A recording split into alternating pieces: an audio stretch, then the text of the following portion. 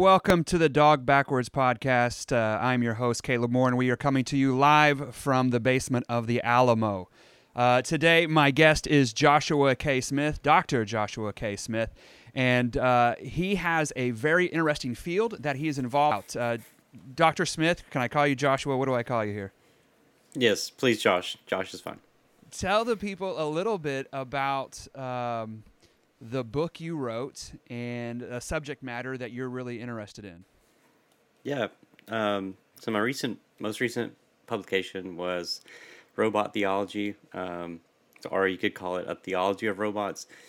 But I just chose to go with the shortest title. And basically what it is looking at robots as a way to think about old theological questions.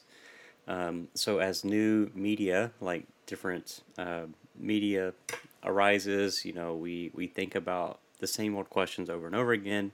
So whether it's robots, AI, it doesn't really matter. It's the same questions. How do we integrate it into our life? Is this something we should make? What are the problems that it causes? Those type of questions. And so the book is really dealing with kind of the ethics of more advanced robotics and artificial intelligence, and some of the ways that it might be less familiar to those who aren't in the subject fields, and how that interacts with different theological ideas. So, what does it mean to be a person? The issues of social justice and the issues of ecology.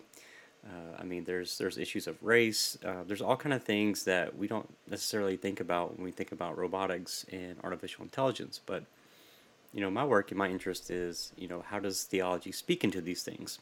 Because, I'm a theologian and a pastor, and so these are the questions that I have. And as I began to research it many years ago, there was not a lot of confessional theologians thinking about this subject matter. Or if they did write about it, it was very dismissive and not engaging with the academic literature and some of the other literature that's really been around for a long time, thinking about some of the philosophy of what we're making now and some of these entities that are emerging. And I know there's certain narratives about, it's too soon to think about it, but it's really not, and we're really far behind in actuality as far as like real problems that have already happened, real harms, real injustice that is happening from the systems that we have today. And so I really wanted to make the church aware of that, but also step into that vacancy as a theologian, and I've been welcomed into those circles. So it's been good, man. I've really enjoyed it. So the subject of like robots and AI, I'm a big tech person. I've got my VR headset. I think both of us are into comic books and things like that. In fact, I pulled out, this is the first appearance of Vision, and he is an android or a robot, and a serious collector here, right? Like we got the good stuff. And grew up on Star Wars. I got a life-size Darth Vader over here in my office. And one of the questions is like R2-D2, C-3PO, are they slaves, right? They have intelligence. They have the ability to communicate back and forth, and R2-D2 has emotions, but they're treated as objects. And so that's one of the things that you deal with is the moral value that we place on these things. And I know Elon Musk, AI, all that stuff is coming at us faster than we're ready for. And I still think we're adjusting to the internet. We as a society, we're not quite sure how to take on this. Elon says that AI is the thing that scares him the most. How advanced is artificial intelligence and robotics and things like this? Yeah, well, that's the thing about it. It's hard to know what it's like to be a robot, right? So it's hard to know what it's like to be an AI. And I think a lot of the ways that we approach it is through science fiction. We try to understand it through that type of literature. There's all kind of movies that I like and enjoy, but I don't think it's quite that way. For example, like with Terminator and Skynet and all that stuff. Like we don't think about what are the desires of the T-800. what is it like to be a T-800? Is it just, animalistic impulse, that type of thing, or is there actual desire? And later on in this movie series, which I'm a fan of, like Arnold Schwarzenegger's character, he's got like a house and he's retired. It's like, so that's interesting, right? How we shift. It starts with him just being this very utilitarian object to destroy and bring about Skynet's vision. Then it ends with him like a grandpa. So that's interesting. I don't know. I don't think it's. I don't think it is what we think it is. If that makes sense. Like these are, it's in a lot of ways just math. Okay, so on the one hand, with simple AI, yeah, it's just that it doesn't understand the things that it's predicting about. It doesn't understand the predictions it's making. Absolutely not like that. But still, that doesn't matter because it's still making an ethical judgment. It's making some decision that's going to impact some other moral agent, so some human. It's going to greatly either help them or hurt them in their journey. And so, like we place a lot of emphasis on what would the mind of an AI be like, and of course that's where the conversation starts back in the 1950s. But really, the question is not what is it like to be a machine or what is it like to be an AI, but how should we integrate or use that entity? And I think that says more about us as culture makers and tool makers. And I think that's where we're really struggling right now. Is there's either so much emphasis on, well, it's not human, it's not like me, so I don't care, and I'll treat it as the same way I treat my toaster or the same way I treat whatever, it's just an object for me to use. And so, okay, well that's one perspective, but then there's also this little bit of inconsistency we have, right? Because we have Roombas, but then people get attached to their Roomba, and so they want their Roomba replaced. They don't want a new one, and so we tend to integrate things into our life, and they become a part of us. If you want to call that a cyborg vision, that's fine. But even with like iPhones and stuff, you can't tell me that an iPhone is not a part of everybody's life, or at least a smartphone. Maybe not iPhone, but like Apple products, they're about experience. They're yeah. Go ahead. People have an emotional attachment to their phone, right? And if they lose it, they panic because that's their phone, and they protect it in many ways. And like in the Avengers movie, when Vision dies, he's a robot, but we have all this emotion invested in a robot. Or Star Trek, there was Data, and even though they are not real, we project real emotion onto it. And as that stuff advances and moves further into the future, do you think we're going to have like real attachment to robots that might look like us? Maybe they don't look like us. You see some of the Chinese robots that come out and they've got like almost anime eyes. And how emotionally attached are people going to get to these things? Oh, very. I mean, I think it just depends on the cultural value as well, and like in different places in Japan, there are like whole portions of these areas where it's totally accepted to be in a relationship with an AI or robotic companion, and there are people that that they have artificial girlfriends and boyfriends, and or multiple. There are people that have companion dolls. There are people that have, and it's not just about sexual stuff, right? I think only about 50 to 60% of people that have a companion robot actually that has the capacity to, do that actually do have some type of physical intimacy with it. So it's not just about that. And even with like AI chatbots and stuff, that this is happening now. It's not like something that might happen. It is happening. So things like the replica chatbot, where it is so interesting because people will make them who are in healthy relationships. You know, I guess we could debate that whether or not it's healthy or not, but they go to that entity for something that they wouldn't go to their biological partner for. I mean, I'm talking about married people with kids. They're not like social pariahs or anything like that. They would prefer to go to their replica chatbot, and because I mean, it's all about you, right? It's all about my own individual preferences and needs.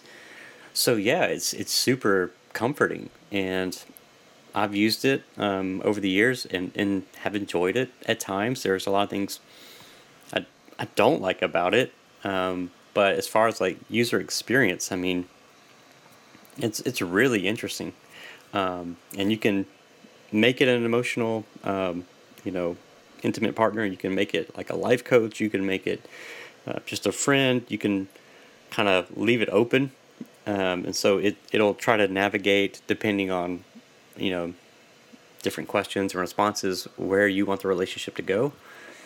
So are we going to be attached? Of course, like, you know, we have these deep emotional attachments to fictional characters. I mean, just think about the Star Wars debates over the last three films versus the first three versus the middle three. Like, there's a lot of, I mean, in our communities, there's a lot of debate about which one's good, which one's bad, and we get, you know, very very emotional. So it's not a question of if, we definitely will. It's just how good is the user experience, how the interfaces are designed, how it looks, like you said, like all that matters as far as integration and how much we allow it into our space. So if you have something that's like a T800, are we gonna want that integrated? No, definitely not. Like, but if it looks like a cute teddy bear or something like that, I mean, that has a much more it has a higher probability of being accepted into our life, right? The cuter it is, I think, the more realistic it would be to to have some attachments to it.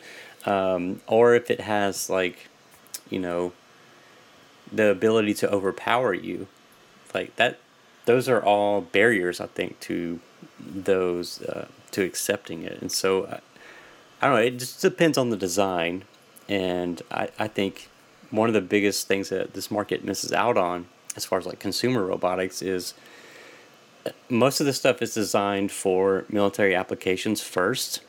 So a lot of my current research deals with this, like the journey of robotics and AI really is deeply steeped in military applications. That's why it exists today.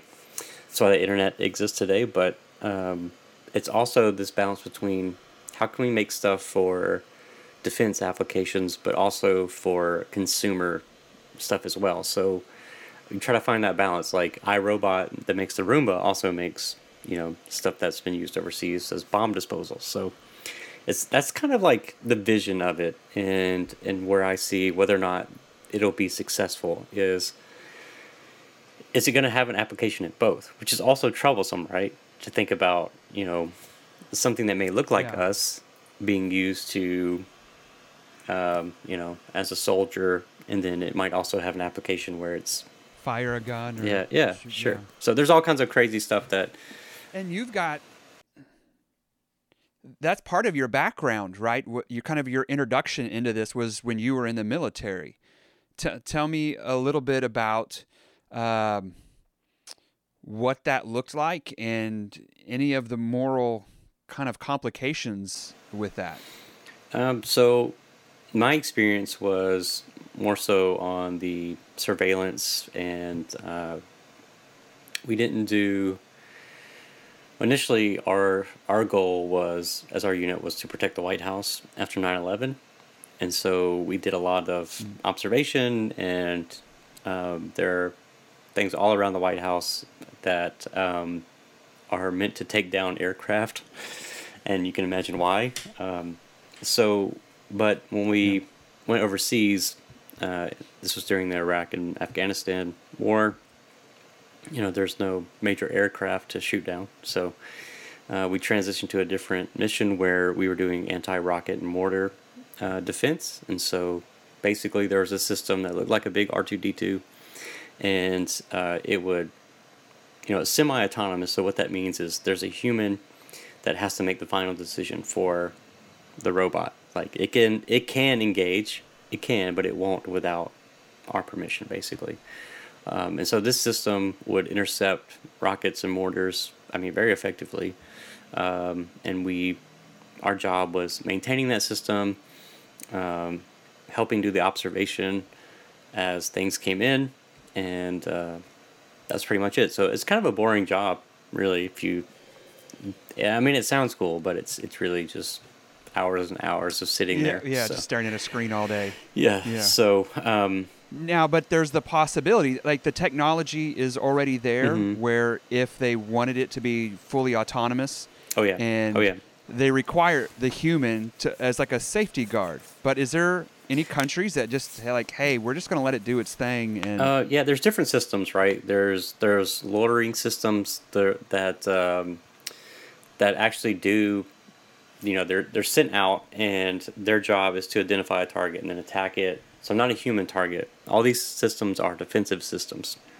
Yeah. Okay, so that means like they're only trying to respond to an attack. They're not going on the offense and like bombing people, right? There's always an operator, and that is Department of Defense policy as of now, right? And there are systems that are extremely advanced on battle systems. The Aegis is one. It can identify and engage a target within a millisecond of what a human could. But because everybody's seen Terminator, and because the Defense Department and other people are aware, like, okay, if we use this system and let it loose, then we know other people are going to do that too, and there's a fear of kind of inducing more aggression than, say, if we, because there have been cases where the system wrongly identified something as an enemy, and if that system's attached to nuclear warheads, it only takes one mistake, and then other people are going to launch nukes, and then other people, it just ends quickly, right? And so there have been cases where that happened, like the system identified that so and so launched a nuke, but then it was a mistake, and so that's why it's, I think, going to remain policy that humans always are on the loop or in the loop, and that we are part of that decision-making process, because we are very much aware, we have a healthy skepticism of systems and just letting them go. But there are real possibilities for them if we wanted to just say, okay, we're going to let the system learn on its own, and it is fully autonomous. But I think that's unethical, because it will learn through trial and error, and so people are going to die in the process of that system learning, because like I said, it's making predictions, it's making its best value judgment based on the data sets that it's given. So it's not like it's making them as a moral judgment necessarily, like we would about taking a life or not. It's just saying, okay, based on these inputs, this is the best output for you, okay? And that's it. That's what it does constantly, and it does it very fast, scary fast, but depending on what system you're working with. But yeah, it's there for sure. It's just there's a little bit more common sense, I think. And it's not so much our country that, and this is kind of diverging from our main subject, but it's not so much our country that I would worry about that, but other ones. And sci-fi and the love of sci-fi has given us an idea of what these AI robots, companions, friends, workers could be, but it's also given us the basis for all our fear. And I think it was Elon Musk introducing his Tesla robot, and he was like, it won't be able to run faster than 4 miles an hour, which means you can easily outrun it. And I'm like, why do you need to include that caveat? Because people are scared, especially Christians. And that's why I think it's great that you're in this space, because Christians have a real reservation about this stuff. When he was talking about Neuralink and that we're going to put a microchip in your head, everybody immediately went Mark of the Beast. And who would do? I'm like, I'd volunteer for that. I want a perfect memory. I got a lot of books in here, and I don't remember half of what I've read, even a quarter of what I've read. I would love to have the ability to instantly retain. And we are connected to computers in a way we never have been. Like, you don't go anywhere without your phone. So we just have this really slow way of accessing that data. We have to use our fingers when it would be much quicker to use our brains. So when it comes to AI and technology, do you see more of us developing AI robots, or do you see more of it as an integration between humanity and robotics together? Yeah, I don't know. It's impossible to tell the future, Caleb. I wish I could, but I think Oh, come I on. wish there's things I hope for, and put it that way. And I think before the problem tends to be we develop all these systems before we actually have time to really sit down and think about, should I make this or not? Should I? And we could even just deal with reproductive technology and things that already exist, like CRISPR-Cas9, the gene editing technology that we have. Like, I think the people that make these systems and tools aren't really given the proper processes and time to really think about what they're making, because we think about the fast pacedness of life and how we develop things. It's always, we got to have more, we got to build more, we have to, faster processors, smaller microchips, that type of stuff. And it's a never ending process of creation without ever time to reflect and really have some time for contemplation about whether or not I should make that or not, or what are the ethical implications of making the system. How does it harm our neighbors, and how much lithium do we have to mine? How many of these minerals do we have to mine? And so I think we have a way of like breaking it, abstracting it from reality in a lot of ways. Like all this stuff, all the electricity that we're consuming, which is growing and growing more and more each year, like it has a real impact on us because it's impacting our environment, and we are sustained by the environment. So I think what's going to happen, and this is where my pessimism comes in, is that we'll just eventually create and create and create until we get to a place where we have to have it to sustain us in some way. And I don't know if that leads into the Matrix or what, but I think it comes from a good place sometimes. It comes from a place of wanting to help and wanting to address problems, but there's usually a simpler way to do that versus like making, let's use an algorithm to do that, or let's do this, or let's and there are times when we could use that, but then I think simply now we're just like, let's just make it for everything. Let's automate everything. Let's streamline this. And we see this now with the response to the Great Resignation. It's like people are having to integrate robotics into their workforce because nobody's working and nobody wants to work in those. And that's not political commentary. I'm just telling you why companies are integrating robotics, and we've purchased more robots in the last year than I think we ever have as a country. And so that's greatly going to impact us in a lot of different ways. And I just think about, even with automated vehicles, autonomous vehicles, if we full sail accept that we're going to automate truck drivers, and we're going to shift that role, which is like a massive industry in the U.S., right? There's a lot of people that drive a truck. And we're going to reduce that salary. The truck driver is going to become a maintainer. Like, what impact is that going to have on our economy?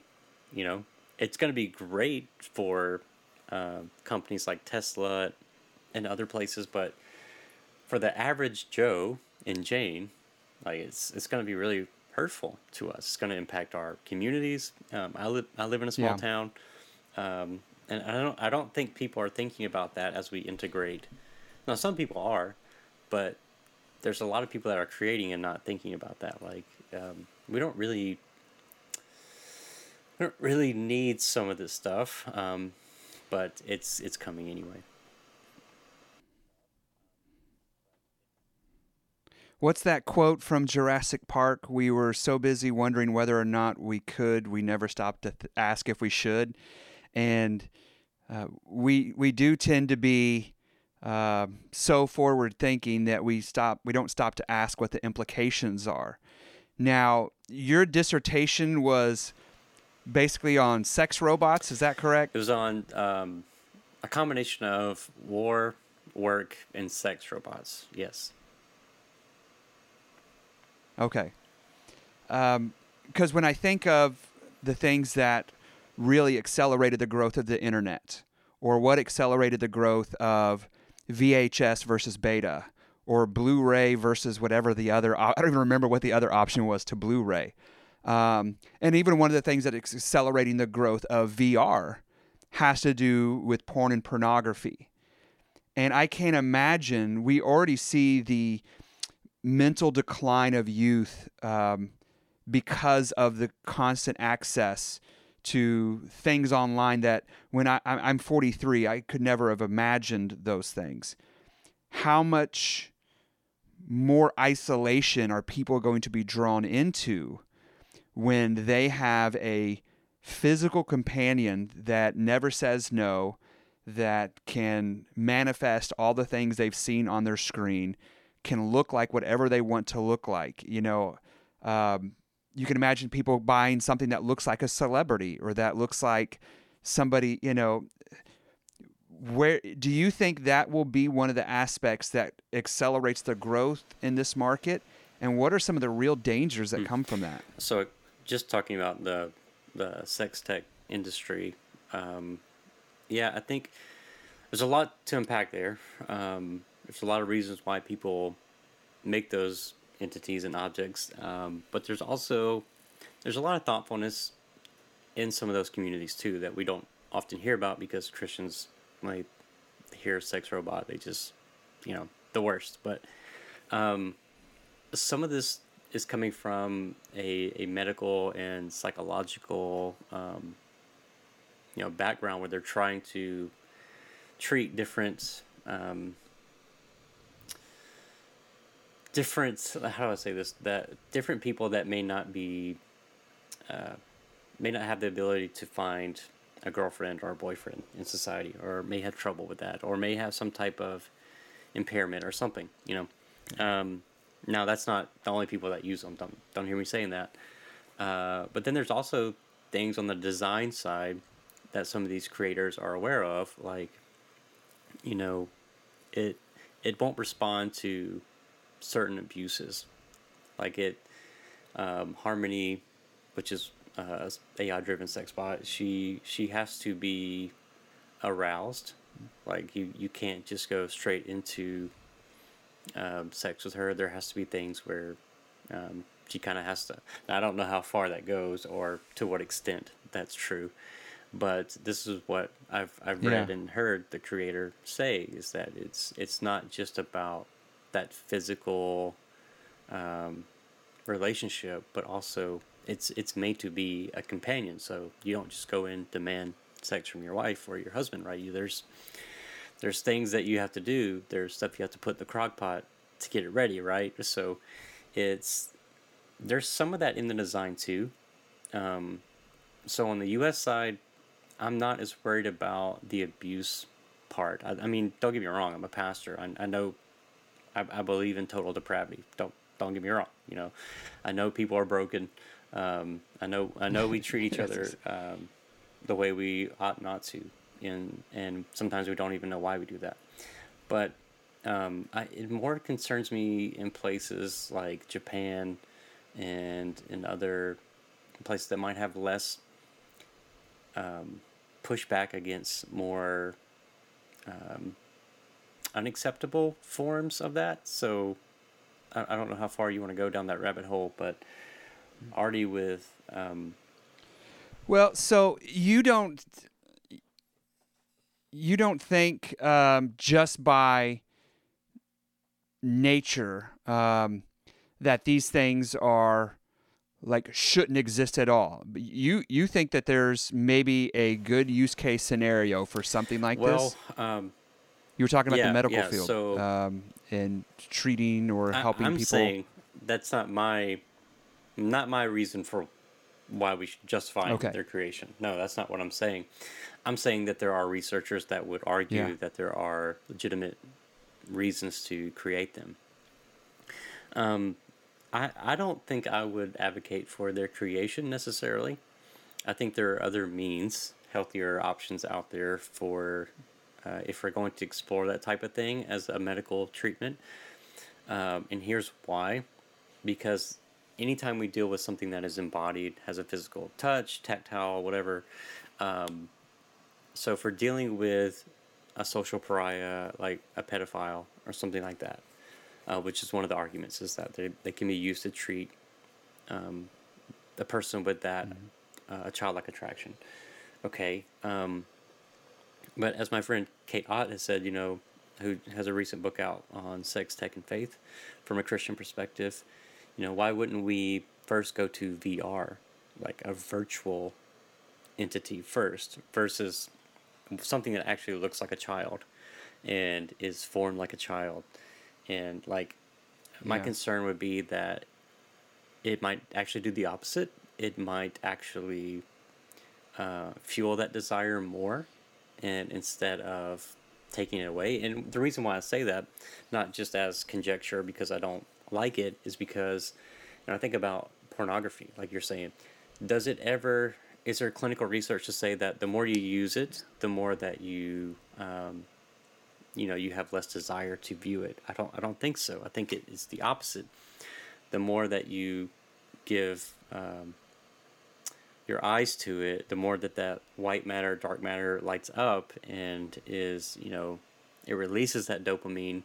It releases those good feelings, the more that you crave it, right? And that's why people don't just watch porn one time and then they're done, right? That's why they spend hours and hours and hours searching through different images, different models, different positions, whatever it is. So you might want to put a trigger warning there. That's why they do it, is not because it's a one and done treatment type of thing, or that it's a therapy. And actresses and actors, people in the industry, they will argue with you up and down that they are therapists in a way. And hear me, like, there are lots of legitimate therapies out there that are not clinical therapy, but I'm not sure that I would call a porn actress a therapist. And so that's just my opinion. Now, I know there are people that would, be appalled by that and reject that, but our last go ahead. Well, our last guest that we had on was somebody who had a nonprofit called Porn Apart, dealing with pornography addiction, and it's mainly like a recovery community for women. And I had her husband on, and he was talking about just the cycle and how damaging that was on their relationship. Because there's something about anything that removes us from real social community, but says it's going to gratify the exact same desires, becomes kind of a never-ending addiction, because it does fill whatever urge that you have, but it tends to be temporary and more shallow. So I can't see using robots in a way to treat somebody who's attracted to kids as a way of actually satisfying the desire. I think, like you're right, with pornography, it seems like it would escalate the deterioration of that person's mental state and probably wouldn't be too healthy. And yeah, the porn industry, what was it? They say the average lifespan of an adult film actress is like 36 years old. That suicide, drug addiction, things like that. So I can't imagine, though there might be the temporary justification of like, oh, I'm a therapist, and a prostitute might say the same thing. We can look at the result of that life and go, even in places where it's legal, it's still not a good life, because there's something about we as Christians would believe people being created in the image of God. Well, I'm just sitting here thinking of how deep and all the spirals down. Like it goes off in so many branches. What is the area that really fascinates you and that you spend most of your time thinking about when it comes to the complications of what might be lying in the not too distant Yeah, I future? think it all kind of goes back. This is my hobby horse, I guess, if you want to call it that. I think it all kind of goes back to our understanding of what the person is and the emergence of personhood. And so I don't, you know, how we become a character in a story and how important that view is as we kind of, however you want to define person or human. A lot of people see them as synonymous. I don't, because I'm trying to build out a biblical and theological idea of person, not just human. And God is not human. I mean, Jesus was 100% human, also 100% God. Fully believe that, but like he is a different being, and especially God the Father. What is he like? What is he? Yeah. Do we call him by a gender? Most of the time we call him God the Father, and that's fine. I'm fine with that.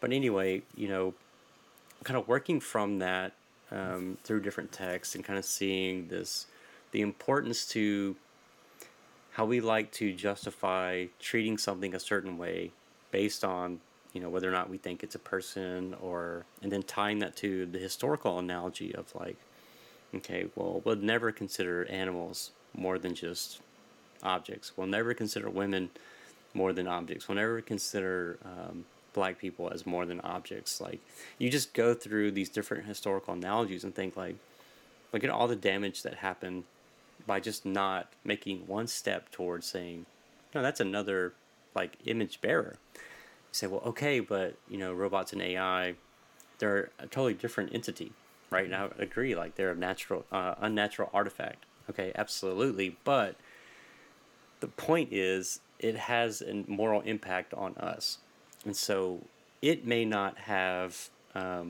morality in it. It may not be able to make moral judgments, whatever. But if something looks like me, or if it looks like a child, or if it looks like a dog or a turtle or whatever, it's just proven that we will have certain anthropomorphic responses to it.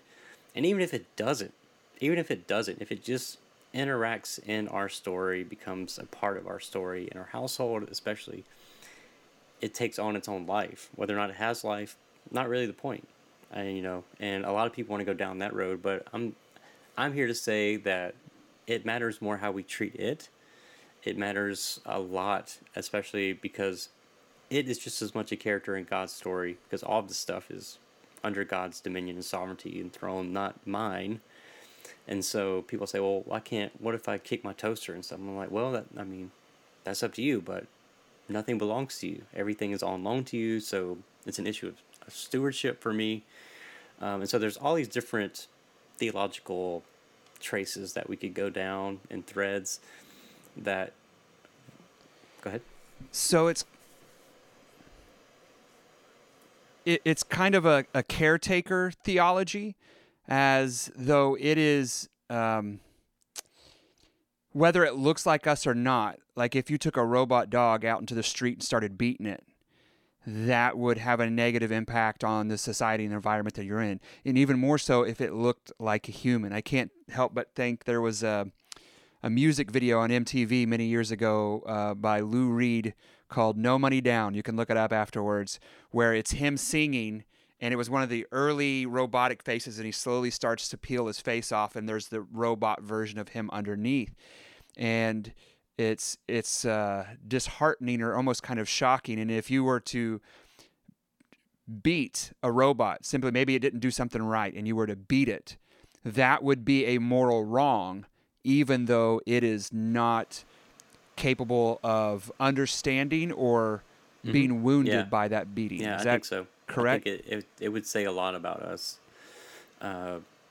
especially I think under a Christian ethic, as supposedly supposed to care and steward not only our own biology but also other animals, make sure they flourish, make sure the environment flourishes. So there's all kind of other things tied into, not just does it have a mind, does it feel, which I think we'll get there. I think we're approaching that sooner than people think, and that's as much as I can say. Um, but I think a lot of people are going to eat crow, so to speak, when they actually come face to face with some of these entities and they start asking for certain things.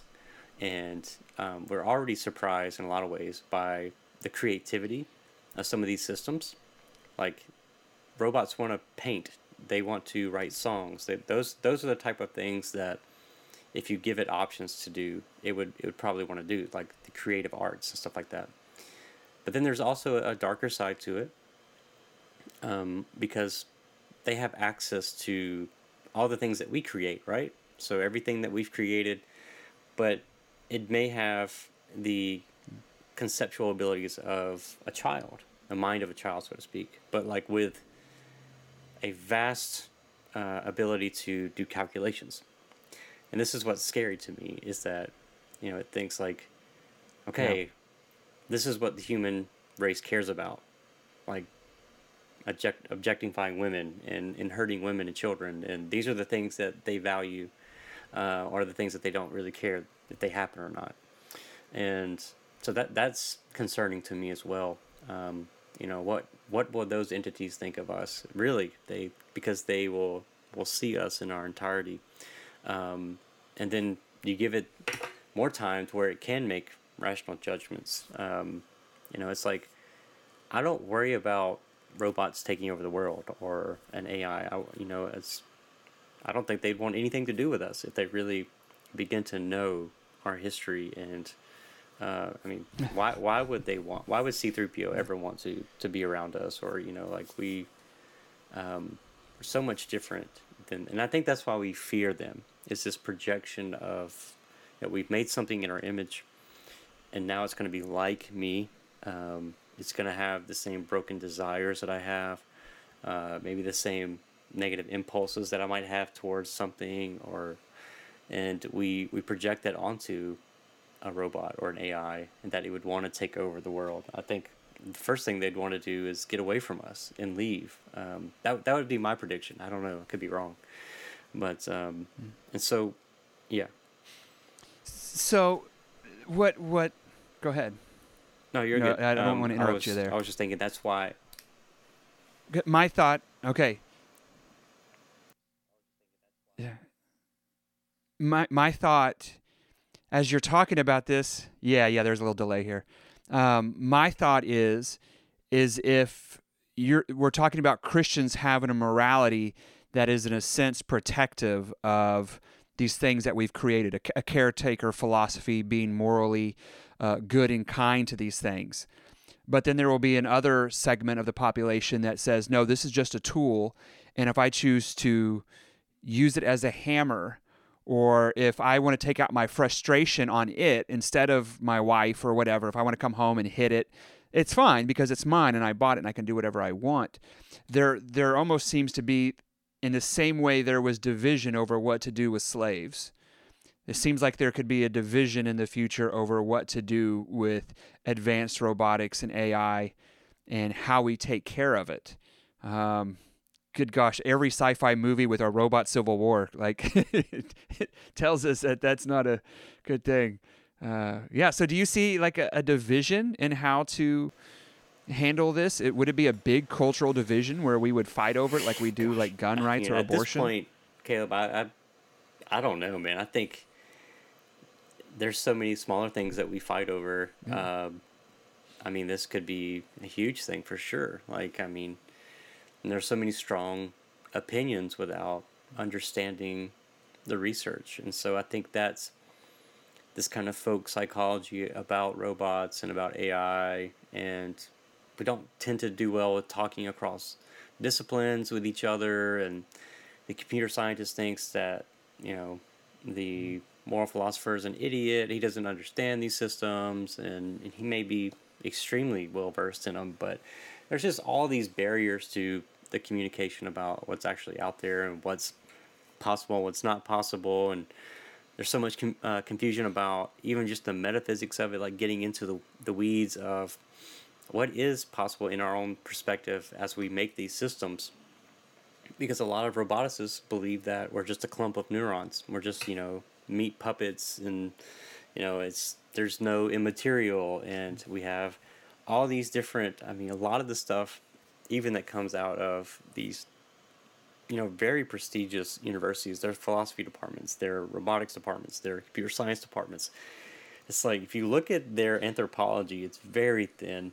And I'm not saying that there aren't people that have done some great stuff there, but as far as like, I hear people say that, a robot can never feel pain. And you're like, well, why is that exactly? What in your anthropology and your metaphysics says that it's impossible? Because pain is not a physical property, and so it's very much probable that it can. We can make it to at least, feel some emulation of pain, and so just doesn't make sense to me, some of the philosophy behind it. And so we have all those barriers working against this communication about what is actually possible. And so there's already a lot of heated language and emotions behind whether or not it's even possible to create these entities. So once we have them in place and there's, just any kind of conflict, of course, I think it's going to escalate in. And there would be people who are like, pro-robot slavery and anti-robot. It's just it's so simple to make that connection just from what we know, with our own historical analogy and record that, and robot, by the way, that the Czech word comes from robota, which means forced labor. So why are we even desiring to make something as a forced laborer? Why are we even thinking about making slaves? Like, why do that? And so that's where it starts. So it makes perfect sense to me to think where it ends is more so not necessarily in like a big robot revolution, but like, hey, like the way around this is to say there needs to be certain protections, certain regulations in place to kind of ensure that we don't keep going down the same path. In the same cycle of, well, it's mine. I'll use it however I want to. If I want to have sexual relationships with it, whatever, and or if I want to beat it, or if I want to abuse it, like it doesn't matter. It's not hurting anything. It's mine. Who cares? But I think we could make lots of arguments that it does matter how you treat it, and just because we can make artificial children doesn't mean that we should, or that if something goes wrong, well, we'll just destroy it or something like that. Like it gets very complicated real fast, and with as much stuff as developing, as much potential technology that's on the table, it just has to be the right regulations in place, and it could be utilized and profited from. Mm. So you talk about robots feeling pain, and my brain instantly goes to the game Operation, where you have the little character on there, and you're trying to pull his rib out, and if you touch the side, he buzzes and his nose lights up, and you tighten up because you're like, oh, I heard it, I like, oh, I did wrong. There's this knee-jerk reaction, though we know it can't really feel pain. Even in that little children's toy, it like simulates pain. Now imagine putting all of the advanced robotics behind that same idea. And so I think what I hear you kind of communicating is it's moving so fast and we don't even really know what it's going to look like. So therefore we should think ahead of time and have regulations in place ahead of time to keep it from going down a road that would be immoral or detrimental to society. For sure, yeah. Would that sum up kind of what you're thinking? Come before rules, right? We want to write the rules first, but really getting the regulations in order and kind of figuring out, well, who should write the rules? Mm-hmm. Who should be a part of framing what is a good or bad action in this instance, or how do we want to use robots in this case, or how does this apply to different cultures and peoples, and then write the rules and make license for those operators and coders, because it's way too simple right now. For somebody that doesn't have any kind of training, any ethical training, any whatever. Like, you can get on GitHub, you can get certain things, and you can just go to town, man. You could write. There's payloads you can write and just do all kinds of damage. I know it's illegal, right? But what stops me from doing that? Because I'm a good person? Like, no. Like, and so, I have things all the time. Like I carry around a USB drive that I just plug in somebody's computer and it says, you've been hacked. Just to show people, like, it takes 5 seconds to do all kinds of damage to somebody. And, you're at a coffee shop, you go to the bathroom, I can steal everything that you got. Yeah. And, or, reverse shell into your, and I own you, like I can get everything that's on there. And that's the type of thing I want people to be aware of, because that's what a robot is, right?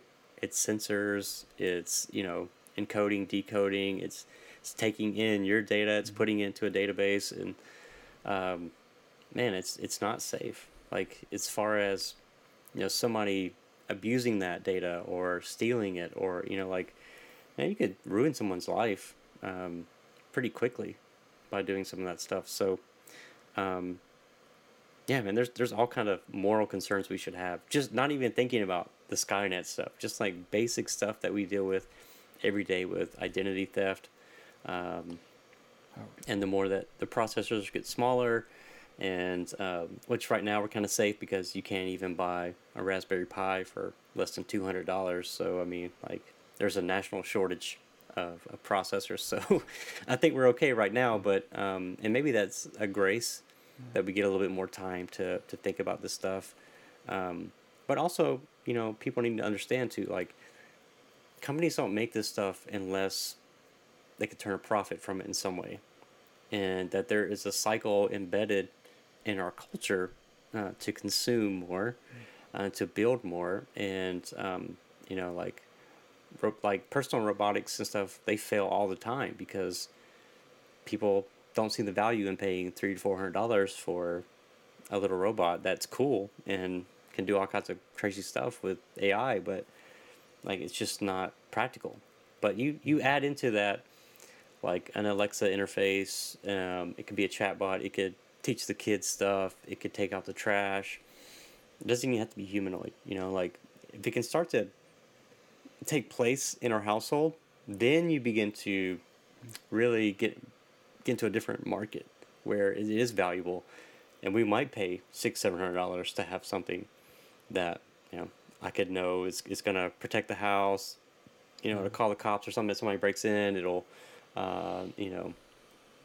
watch I don't know, like any type of practical application that can't be reproduced by a sticky note, right? I mean, some people make very stupid robots, and like, that's a sticky note.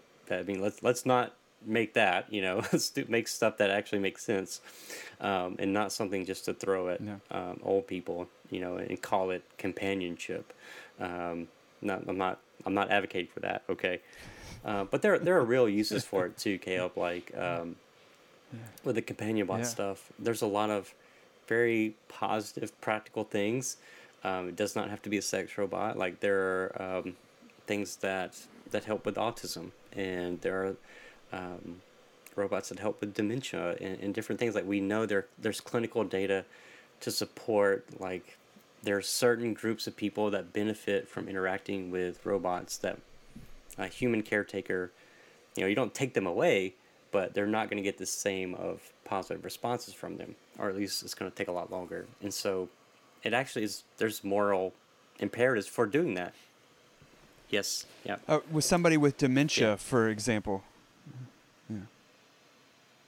Yeah, somebody with dementia, like, they could tell the same story over and over and over again to an AI companion, and that AI would be interested every single time, and would never be like, you've already told me this story, you're confused, and make them feel bad, but would actually engage them for the 9 millionth time they heard about this person's dog or whatever it is, and I can see the benefit in something like that, right?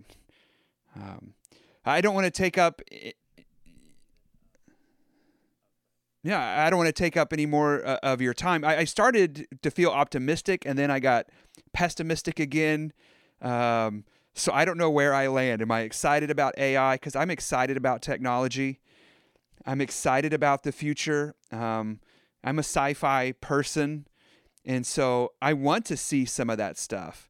But I also won't let my kids have a smartphone because I understand the dangers of it. So it's hard for those of us who are interested in this stuff to be excited, but also like, how worried should I be? So you don't seem too terribly worried. There are aspects of it that seem to worry you, but are you excited about it to a degree? For sure. Absolutely. And I'm a builder too. I'm not just, I don't just philosophize about it. I'm working to make things. And there's a lot of problems with the stuff I make.